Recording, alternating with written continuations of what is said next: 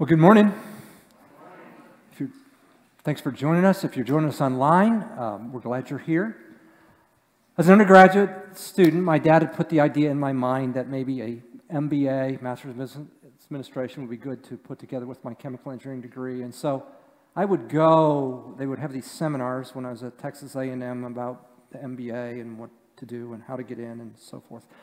Well, in this particular one, there was a man speaking, and kind of the three elite programs at that time were Harvard, Stanford, and Wharton, the University of Pennsylvania. And this guy had gone to Stanford, and he had graduated from the University of Houston with a 2.8 grade point. And I thought, how in the world did you get into Stanford with a 2.8? Well, he had worked 5 years, and then he gave us his GMAT score, Graduate Management Aptitude Test, and the air kind of went out of the room. Oh, okay. I mean, his score was just off the charts. But he quickly corrected us. He said, that score did not get me in.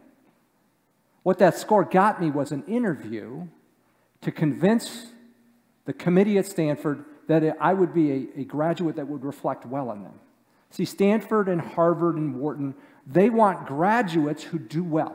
So they could say when it comes to ranking, look at our people, look what they've done. He said it's a very symbiotic relationship. As prospective students, we want to get in because it says to recruiters, look, we got into these schools. Those schools are looking for people who will represent them well, that they can keep their ranking.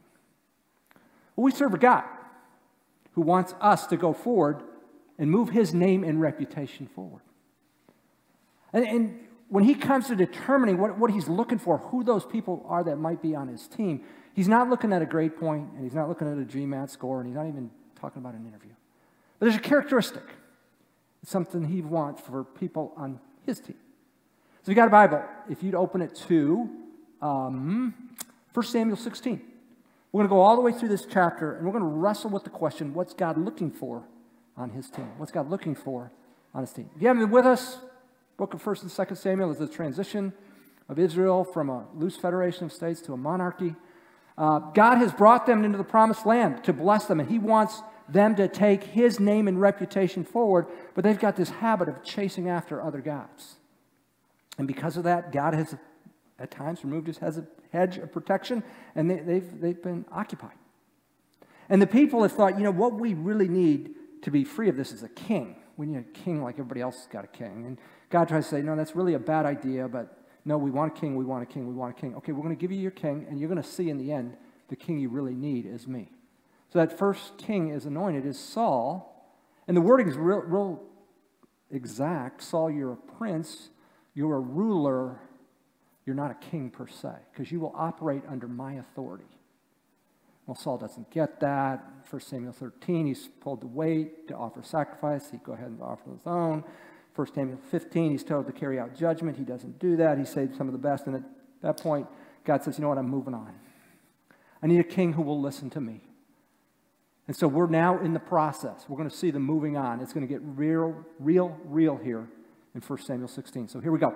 So it says, now the Lord said to Samuel, how long will you grieve over Saul? Samuel is grieving over God's judgment. Make no mistake. God said, enough, I'm moving on.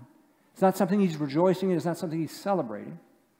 And we understand that people who reject God, God will reject them. But this is something we always ought to grieve over. Since I've rejected him from being king over Israel. Here's what I want you to do, Samuel. Fill your horn with oil and go, and I will send you to Jesse the Bethlehemite. For I have selected a king for myself among his sons. So the oil is going to be symbolic of God's favor, of God's anointing. And we'll talk about what that looks like here in about 12 verses. Samuel's got a concern, verse 2. He says, whoa. But Samuel said, how can I go when Saul, sitting king, hears of it? He will kill me. Yeah, I don't want you anointing another king while I'm king. I'm gonna. And the Lord said, hey, take a heifer with you and say, I've come to sacrifice to the Lord. So I'm going to give you cover here. You shall invite Jesse to the sacrifice, and I will show you what you shall do, and you shall anoint for him the one whom I designate to you. So, verse 4, Samuel goes. Samuel did what the Lord said, and he came to Bethlehem. And the elders of the city came in trembling to meet him and said, do you come in peace? Well, why would they ask this question? Well, last time we met Samuel, he carried out judgment on the Amalekite king Agag. So Samuel represents God, and a lot of times it's a word of encouragement, a word of strength, but it can also be God's justice. God's judgment. So Samuel, what's your business here? He said, in peace, I've come to sacrifice to the Lord. Consecrate yourselves and come with me to the sacrifice. He also consecrated Jesse and his sons and invited them to the sacrifice. So there's the cover. There's the cover. So here we go, verse 6. When they entered, Samuel, thought Eliab, he looked at Eliab and thought, surely the Lord's anointed is before him. Remember when Saul was chosen king, remember he was more handsome than all. He was a head taller than everybody. And Samuel takes a look and thinks, that's got to be the guy. But, verse 7, the Lord said to Samuel, do not look at his appearance or at the height of his stature, because I've rejected him. When it comes to picking a king, I ain't looking at outward appearance. That's not a screen for me. I think we need, as a culture, we need to take a step back, because if ever there's a culture that's enamored with appearance, it is ours. And we judge someone of value by the way they look. Oh, I could give all kinds of examples. But I've got a little news app on my phone, so I will push that thing, and it's got all kinds of different sources on it. One of the things that's interesting to me is news sources, they give the news, will include an interview with a beautiful person, a movie star, an actress. And I think, wait, this has nothing to do with your mission. It has nothing to do with the economy. It has nothing to do with the elections. It has nothing to do with the war. Why are you doing this? Why are you putting this on your news source? Because it gets clicks. That's why. And they make money on clicks. Never mind that it really doesn't fit with what you're doing. They understand we're a culture enamored with the beautiful people. So they put an interview, and that will get clicks. And they were consumed with physical appearance. And God says that's a bad way to evaluate people. As we judge and evaluate people, how are we doing it? Outward appearance? We're looking at character. We're looking at the heart. Because God is looking at the heart. Second part of verse 7. For God sees, not as man sees. For God looks at the outward appearance, but the Lord looks at the heart. Yeah, I'm picking a king here. He's going to be my leader, and this is my vehicle where I'm going to make myself known. Israel is going to be my vehicle for making myself known. And that was the case until Jesus came, then he moved on to the church.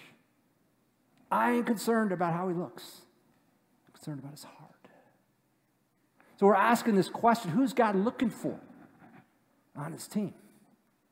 He's looking for people whose heart aligns with his heart. Their heart aligns with his heart. Now, in the Bible, the heart is the place from which we live life.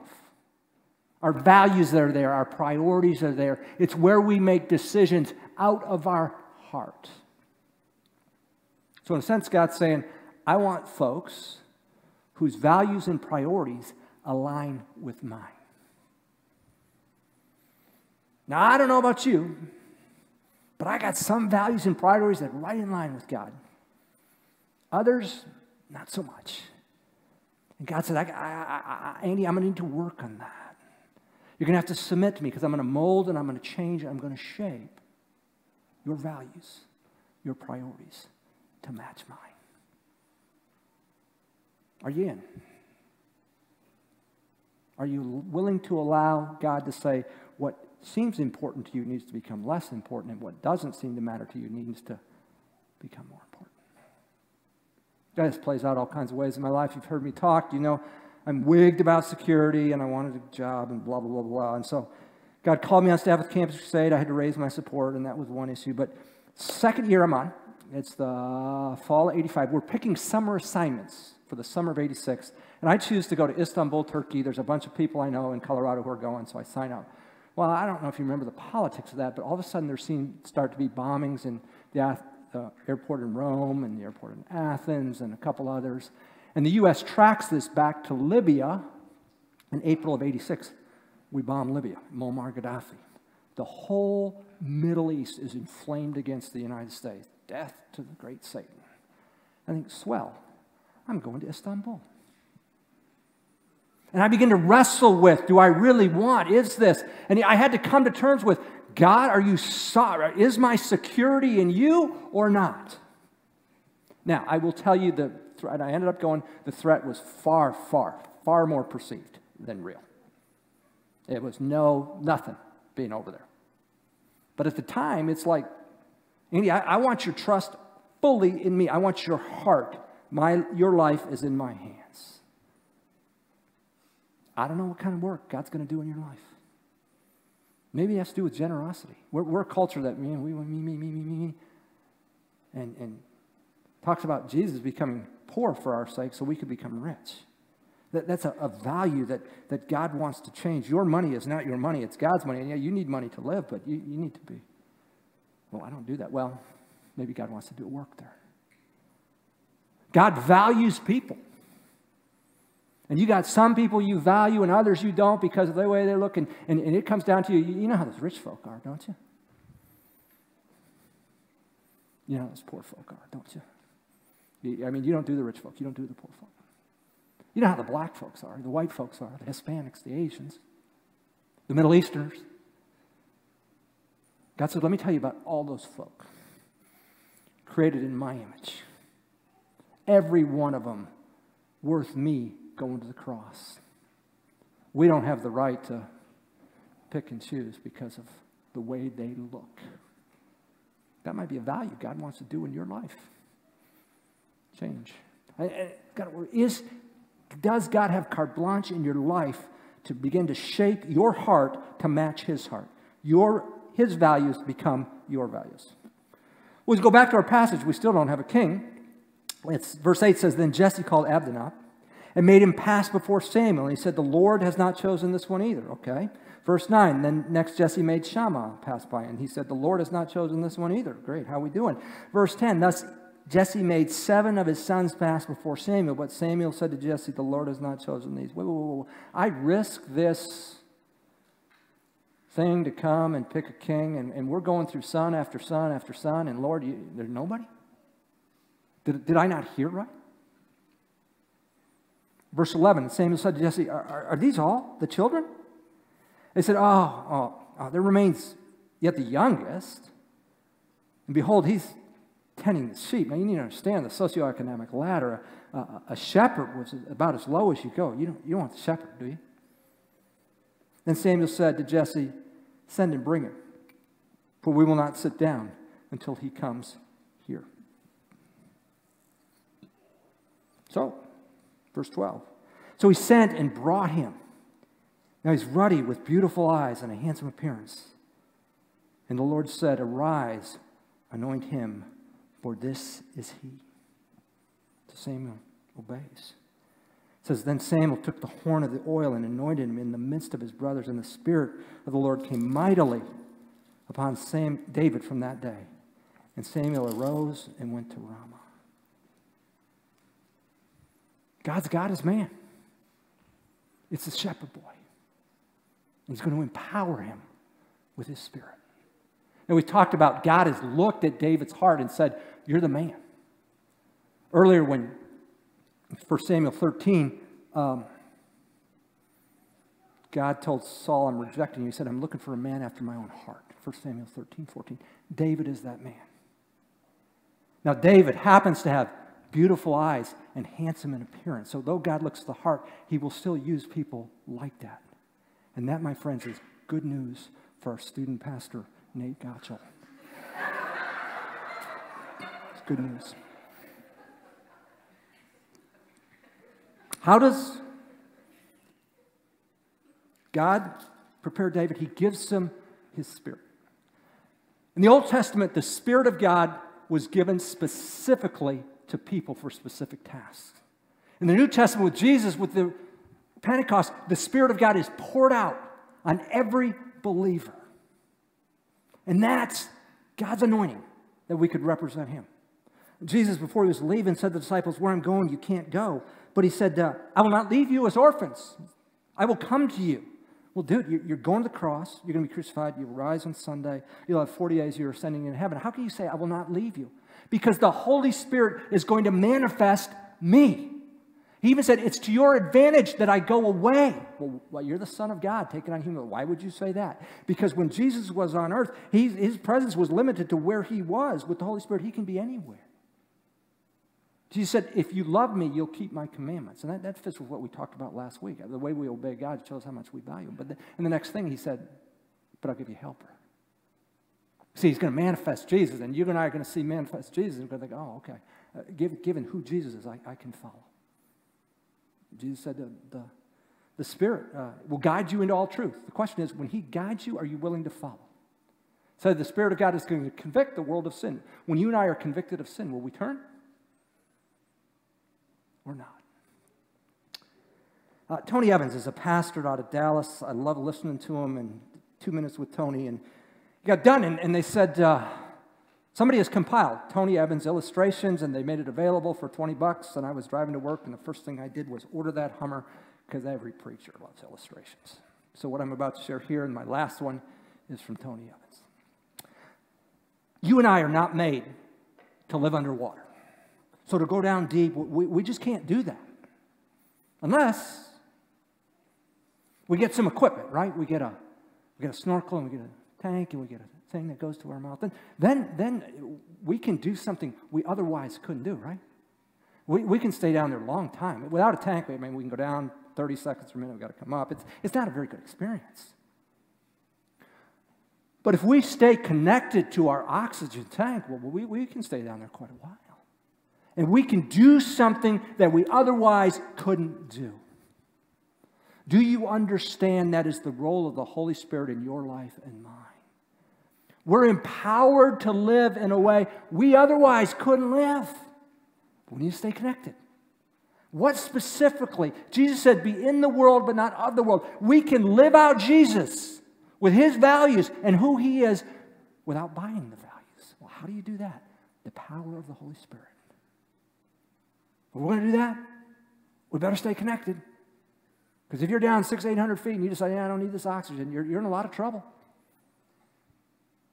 The Holy Spirit has given us, empowered us to live in a way we otherwise couldn't live. Would we tap into that? Would we submit to the Spirit? And yes, would we allow him to change, as we see Jesus, to change our values, that they might align with God? Well, in one sense, we've seen the power of the Spirit given to David, anointed for a task. We're going to see the other side in verse 14. Now, the Spirit of the Lord departed from Saul, and an evil spirit from the Lord terrorized him. Now, folks, this will get all kinds of press with the scholars, because the Lord is not evil. How can he send an evil spirit? So how do you reckon this? Here's my best shot. God gave Saul his spirit, anointed him for the task of being king. Saul kept saying to God, no, no, no, no. And at some point, God said, fine, we're done. And he pulls his spirit from him. And there's a sense of foreboding. Saul realizes this isn't going to end well.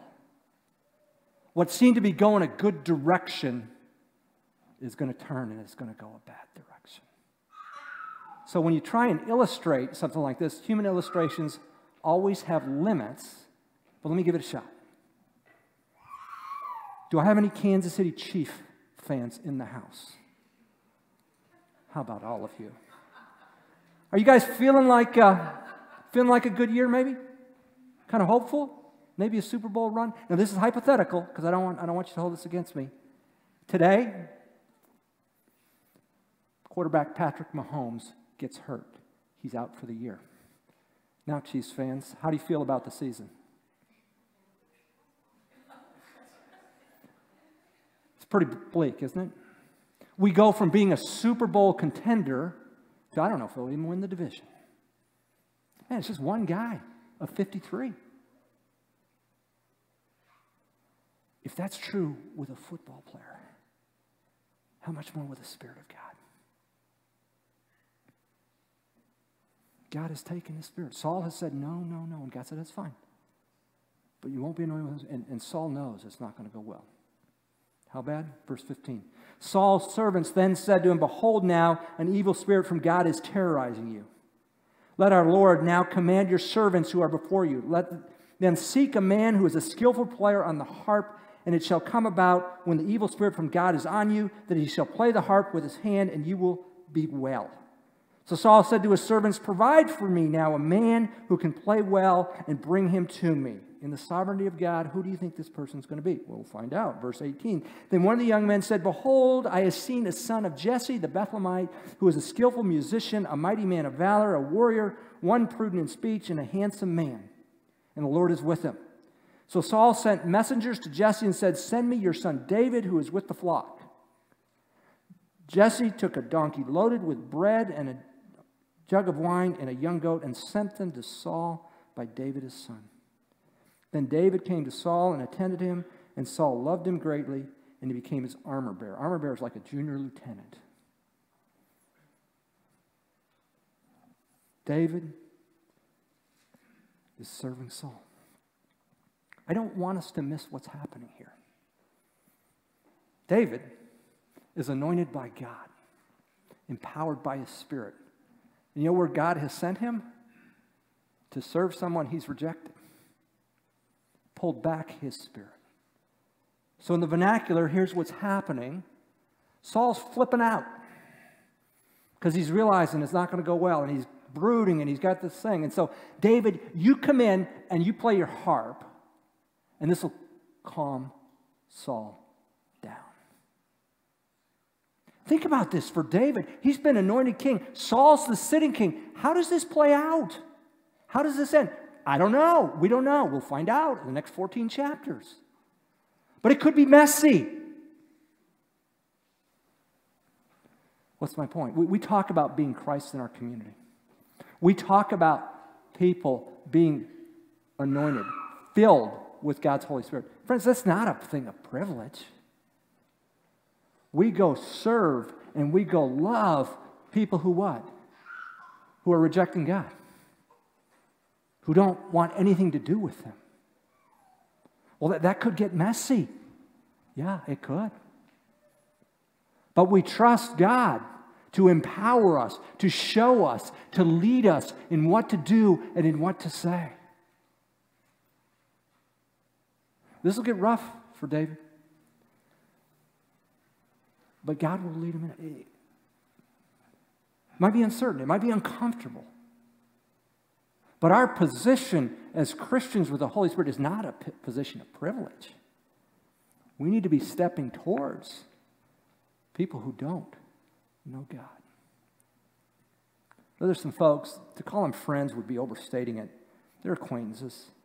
But I work out with them 3 times a week or so I've gotten to know them. People drink. I mean, these are 30 to 50-year-olds. They talk about drinking. If half of it's true. Some of them are not practicing biblical morality. I have a deep affection for these people. They know I'm a pastor. They haven't asked me what I think. So if they're not asking me, I'm not giving an opinion. I'm not going to pronounce judgment. But I'm going to ask, how are you doing? How are your kids? And that fiance who you don't know when you're going to get married, but you're kind of living with. How's your fiance and their kids? And I'm just loving people because I believe that's what God's called me to do. I think He's called you to do the same thing, to step into a mess and to be Jesus. Simply love people. If they ask me my opinion, I'll give them my opinion, but they're not asking, so I'm not telling.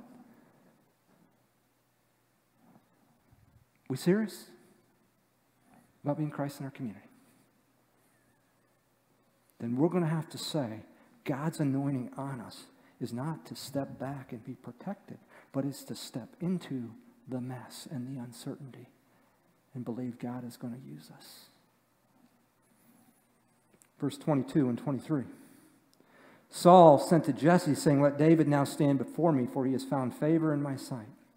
So it came about, whenever the evil spirit from God came to Saul, there's David on his harp. David would take the harp and play it with his hand, and Saul would be refreshed and be well, and the evil spirit would depart from him.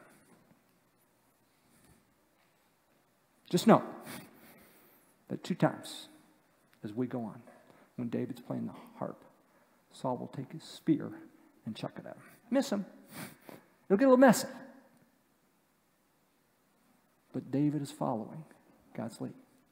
And what this is doing is it is saying, how does somebody come from a shepherd boy to be king? Well, we're in process here, and the steps are in place. David is the human ideal for a king. Without giving too much of a spoiler alert, what's going to happen between now and the end of 1 Samuel is Saul's going to chase David. And David's going to show some great demonstrations of faith. Twice he'll have Saul dead to rights, and he won't raise his hand against it because he says, this is not my job. It's not my place to take God's anointing. But there's another time when David will lie. He will deceive. And his deception will cost the life of 85 priests. We'll read about that in about 5 chapters. Be another time where David will say, you know what, I can't trust God anymore. I'm going to go live with the Philistines. And we'll find out that David ends up in the battle formation in which Saul dies before God pulls him out. David will become king. And he will fall into adultery and use murder to cover it up. And he will take a census for his own ego, and people will suffer. And what's my point? David's the best humanity has to offer, and he falls really, really, really short. There's a king who's worthy of our trust, and his name is Jesus. He's the Son of God who took on human flesh. Don't put your ultimate allegiance in a person. But even Jesus models submission for us. John 5, verse 19. Therefore, Jesus answered and was saying to them, truly, truly, I say to you, the Son, this is the Son of God who takes on human flesh. He can do nothing of himself unless it's something he sees the Father doing. For whatever the Father does, these things the Son also does in like manner. That really flies in the face of our Americanism, right? No one tells me. No, Jesus would buy on this idea that God's values need to be our values, and we need to be mirroring God, and we need to let him work. One more example, John 5, verse 30. I can do nothing on my own initiative. As I hear, I judge, and my judgment is just, because I do not seek my own will. That's not a very American statement. I do not seek my own will, but the will of him who sent me. As we struggle with this idea of God shaping and molding our heart and values, I'm not sure I want that.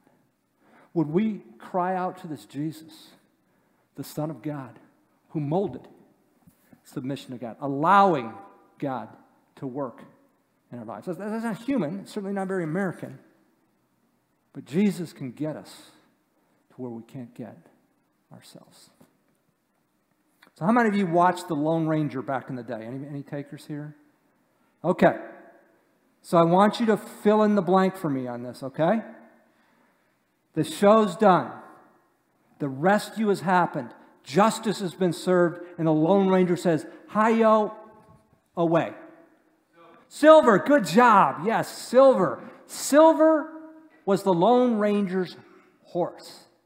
I read about this. I didn't know in the first episode of The Lone Ranger, all the Rangers were wiped out except one, the Lone Ranger. And he was hurt. And he needed to find a way back. And there was this horse in the meadow.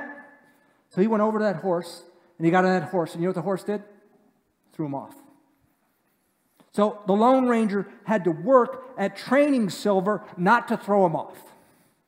And then he had to train Silver to giddy up when he said giddy up, and he had to train to stop when he said whoa. Do you know Silver was part of some great acts? He did some amazing things. There were some rescues that he was involved with, and there was justice that he was involved with, and there was, he did a lot of good. But none of that ever happens if he doesn't come in submission to the Lone Ranger. He's just like every other horse out there in the meadow doing his own thing and not doing a whole lot. What's my point? You and I can be involved in some great works, in some eternal efforts, some changed lives, some changed hearts. But we got to come into submission. And the Lord says, whoa, we got to stop. The Lord says, yep, we got to go. And when the Lord hops on, we can't be throwing him off. And when he says, I want to change your values. I want to make something important to you that you don't think is important. And I want to take something that you think is really important and tell you it's not worth diddly. People want to say, okay, can't get there, but Jesus, you can. Spirit, you do your work. You show me, Jesus. And you work. That my values, God, might become your values. Who's God looking for on his team? People's heart, whose values align with his heart and his values. Would you pray with me? Our Father in heaven, we're grateful that you challenge us with this account of the anointing of David. I mean, your value system's so different from ours. You're not looking at the outward appearance. You're looking at the heart. You're looking at where we live life, what matters to us, what are our priorities. And Jesus, all of us have got jacked up priorities.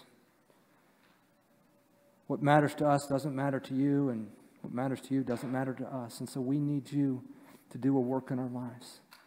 Can't do it on our own. But just as you anointed David with your Holy Spirit, you have promised to anoint us. Lord, that we take you at your word and allow you to work.